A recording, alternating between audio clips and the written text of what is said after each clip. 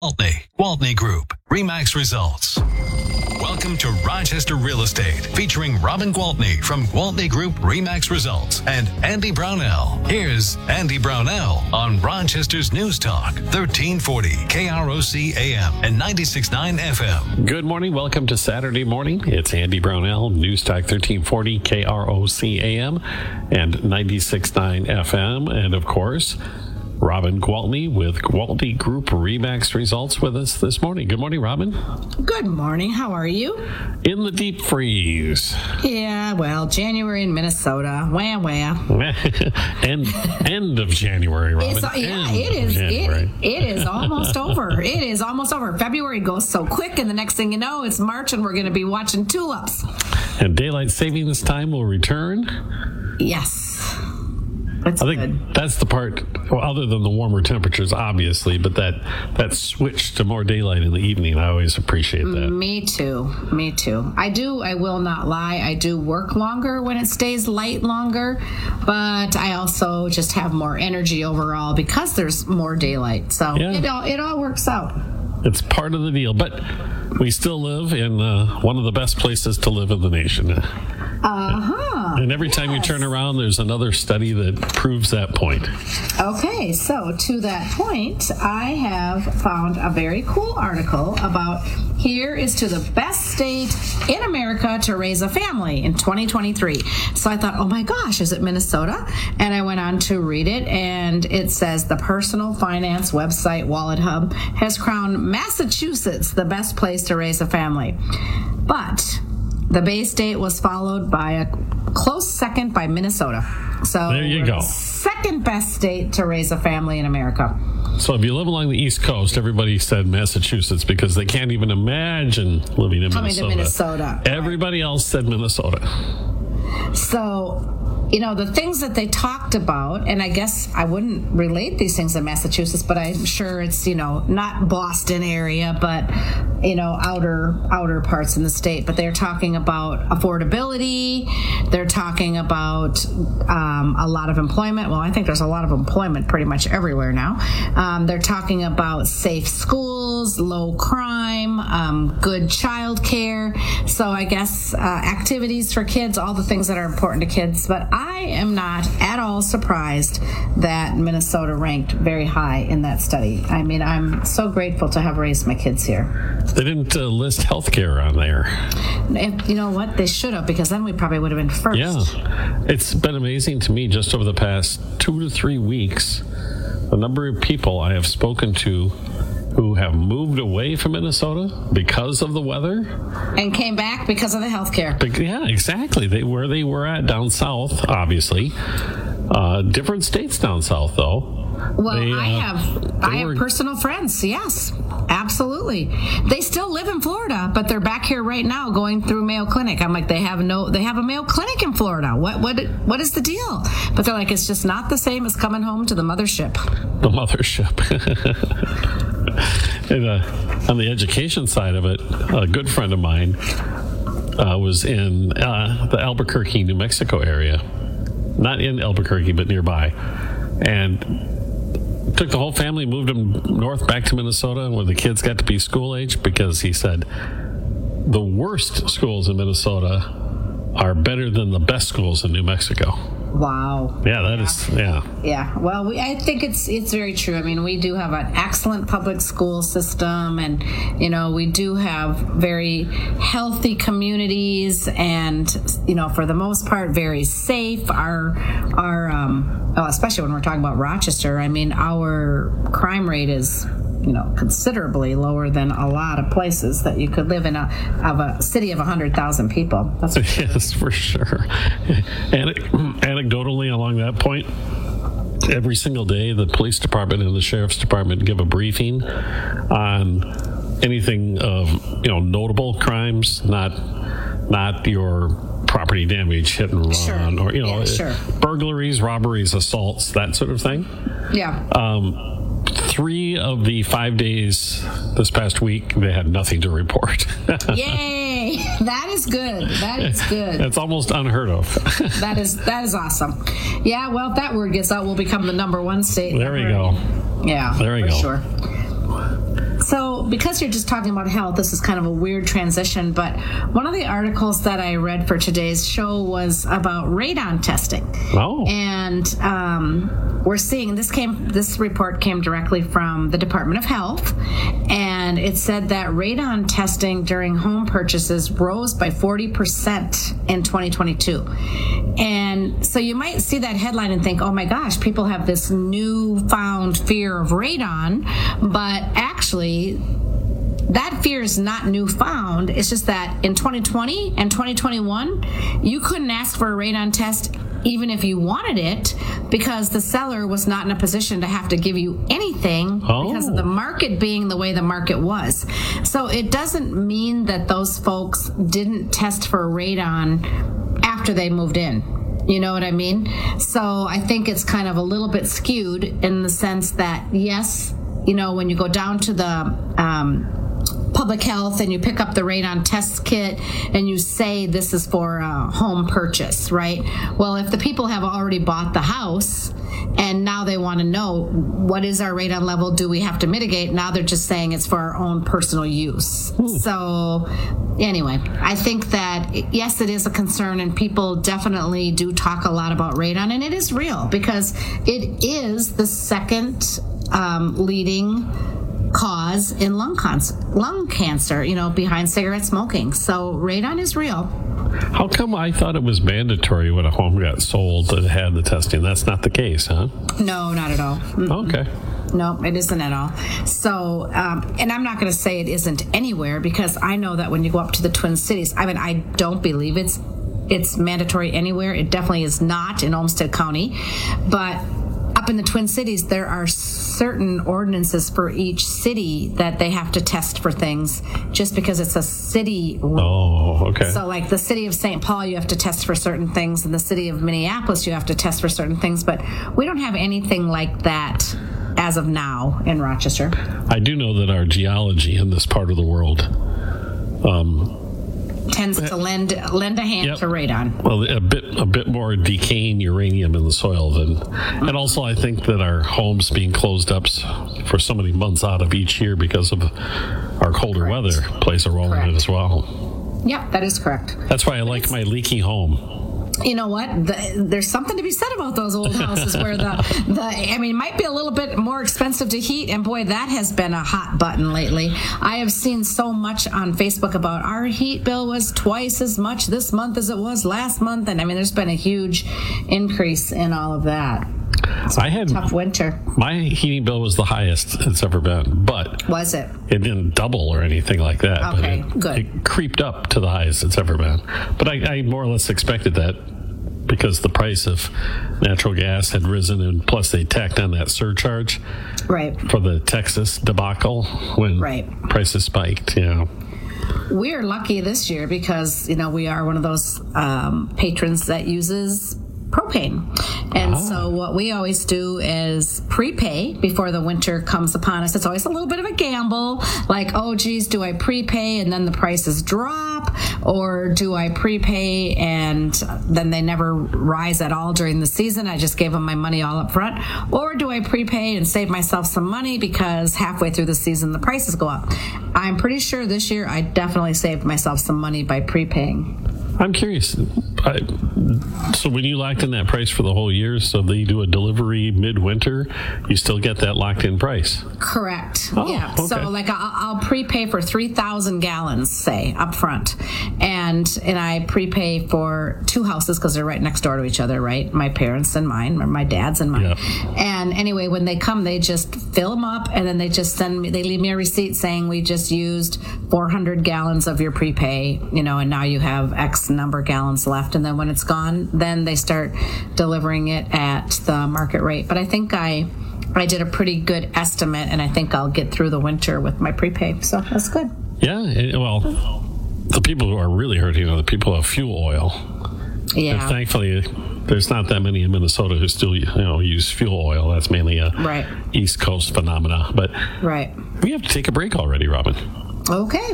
So we'll do that, take care of some business real quick, and come back with more of Robin Gwaltney with Gwaltney Group RE/MAX Results on News Talk 1340 KROC AM and 96.9 FM. We'll be right back with Robin Gwaltney and Andy Brownell on Rochester Real Estate. This is News Talk 1340 KROC AM and 96.9 FM. Save big money on your next project at Menards. America's Robin Gwaltney from Gwaltney Group RE/MAX Results and Andy Brownell on Rochester's News Talk 1340 KROC AM and 96.9 FM. Good morning and welcome back. We're chatting with Robin Gwaltney, Gwaltney Group RE/MAX Results, of course, because it's Saturday morning.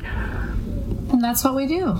And as always, Robin, there is a lot of discussion wherever you go, where government leaders gather, St. Paul, Rochester City Hall, wherever it may be, about affordable housing. Yes, for sure. There is definitely a need for it. And, I think I don't know if we did talk about this, but I was looking at maybe I talked about it last week. I was looking at a rental chart that in 1988, the average rent in Minnesota was $350 a month, and now it's $1,450, I think. So gone up by $1,100. Now, 88 was a while ago. Let's face it. Yeah. Make more money, all of that. But the bottom line is that rent initially was an option for people who couldn't afford to own, right? It's like, okay, if you can't afford to own a home, you can always just rent one from somebody else. But rent has gotten so high that it's not that much more affordable, sometimes not more affordable at all, than owning a home. So it's kind of become an epidemic. We have to have places for people to live where they can afford to be there. I mean, we have to have shelter. Let's face it. It's pretty important. Especially when it's 10 below zero. The renting homes, I've seen some of the rental prices for homes that the monthly charge is higher than what you would have paid for a mortgage payment. Right. And for that same home. Right. But we just talked about like that price of heating and stuff. A lot of times renters do qualify for things like heat assistance. True. And, things like that. So sometimes maybe they do catch a break on some of that. But honestly, renting is not that affordable now either. So it has become a big problem. I mean, huge problem. And here we are, the second best state to raise a family. Well, doggone it, we got to be able to comfortably afford a home then, right? And I think part of the issue too, Robin, is what is affordable. Yes, right. How do you define affordable? Yeah. Well, there is a formula, and it's a certain percentage of the regional income, or sure. They have a formula to figure it out. I should know that, but I don't, not off the top of my head. But I will say that NAR, the National Association of Realtors, really does get involved in this because, of course, we sell houses. I mean, this is a top priority, and so they work closely with the White House. They work closely with Congress. They work closely with the different states' government to try to really educate people about what is available, because there are a lot of programs out there like down payment assistance and things that are, backed by the government, where you can literally get a loan for a house and get your down payment assistance granted to you, okay? As long as you live in that house for so many years, you never have to pay it back. So those are the kind of things that right now the National Association is saying, realtors, we have got to educate these people. We have to help people understand that there are some avenues to affordable housing that do exist already. Of course, in the meantime, we have to increase more. This is a huge problem, and we have to have more ways to obtain affordable housing. But there are some options out there, and we need to educate consumers so that they're aware of them. But isn't it true that the real crux of the problem is supply and demand? There's just not enough supply. Absolutely. That's the problem. And that's why when people say, oh my gosh, is it a bubble? Is the housing, what am I trying to say? The housing market, is the housing market going to crash? Is the bottom going to fall out? And no, we have a very low supply of inventory. Even though houses are sitting on the market now 2 months, maybe 3 months, it doesn't mean that we have an abundance of homes, because we clearly do not. We are less than 25% of what we had back in 2008 when the market did crash. Yeah. So no, there's definitely still a supply problem when it comes to housing. And that's a multifaceted issue. when Steve Borkart was running the Rochester Area Foundation, I had quite a few chats with him because he was really focused on this issue particularly. And, yes, he was. And he said so much of it is, and you've used the term before, the churn in the marketplace, that because there aren't a lot of affordable options for people who are aging to get out of their homes, they're staying in those homes a lot longer.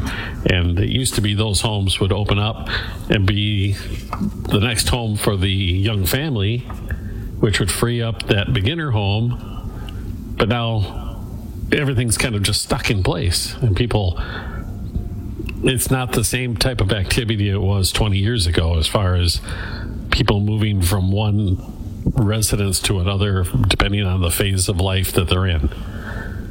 Does that make sense? Yes, it does make sense, because that's what happens is then people sit there and we're going to see that problem with this whole interest rate thing too, because what has happened is most homeowners refinanced over the last 4 years. Okay.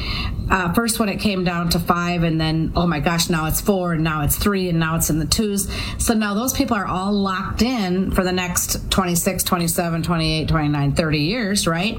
And so it's, even though they're bursting at the seams in their houses, it's going to be tough to say, well, it is time to get that bigger house. I'm just going to have to swallow it and give up my rate that I'm locked in at less than 3% and locked now at 5.8 or whatever. But in the whole scheme of things, it will work itself out. Yeah.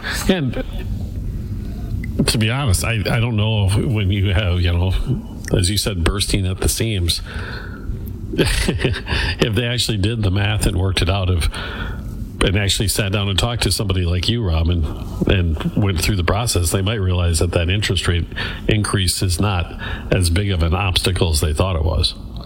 Exactly. And there's options out there. I literally just had a closing yesterday, and the people they sold their $300,000 home, and they moved into a $650,000 home.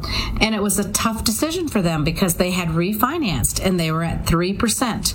And the rates at the time they locked in 30 days ago were kind of at the highest, right? And so they were just like, oh my gosh. So instead of asking that seller to reduce their price by anything, we asked the seller to pay $15,000 toward a 2-1 buy down.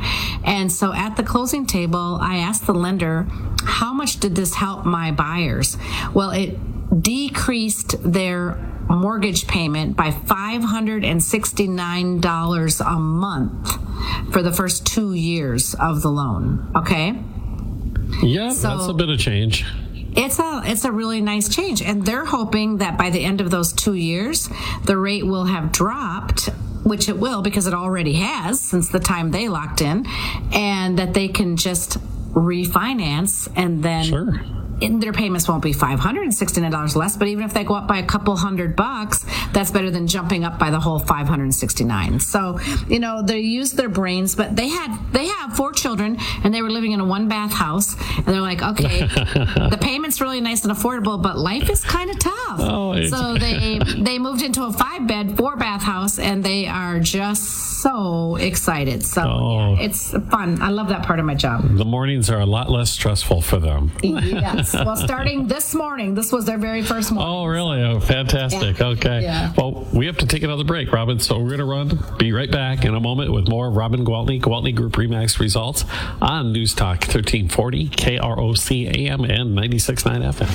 We'll be right back with Robin Gwaltney and Andy Brownell on Rochester Real Estate. This is News Talk 1340, KROC AM and 96.9 FM. Are you drowning in IRS tax debt? I owe the IRS $37. With Robin Gwaltney from Gwaltney Group RE/MAX Results and Andy Brownell on Rochester's News Talk 1340, KROC AM and 96.9 FM. It's Saturday morning. We're chatting with Robin Gwaltney, Gwaltney Group RE/MAX Results.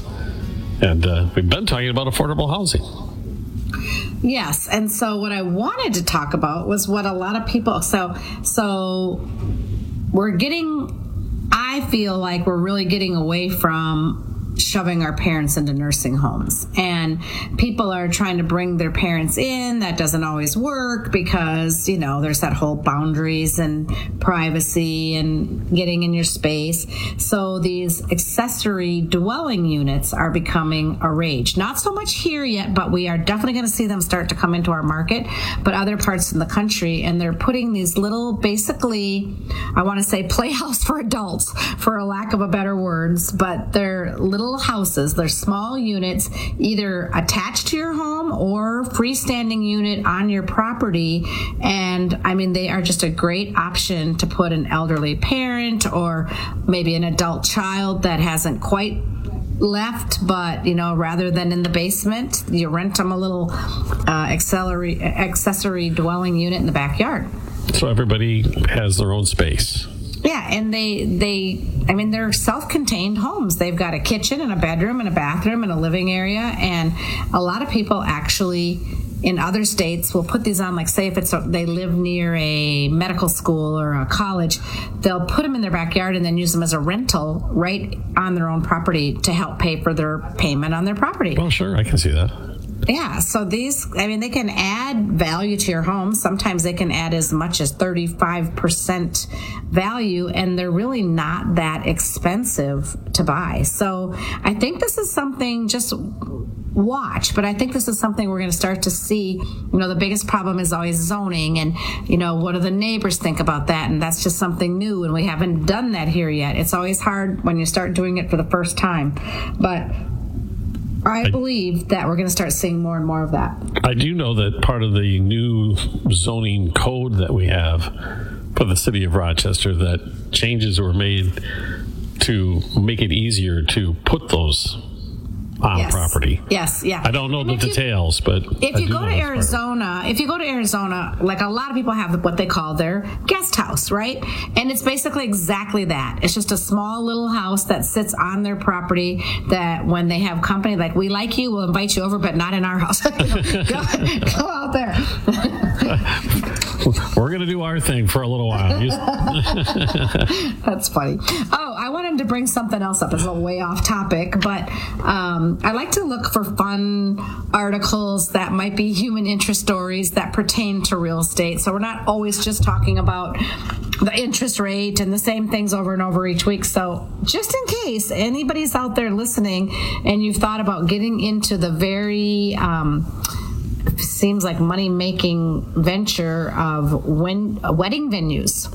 It's like a big deal, these wedding venues, destination wedding places.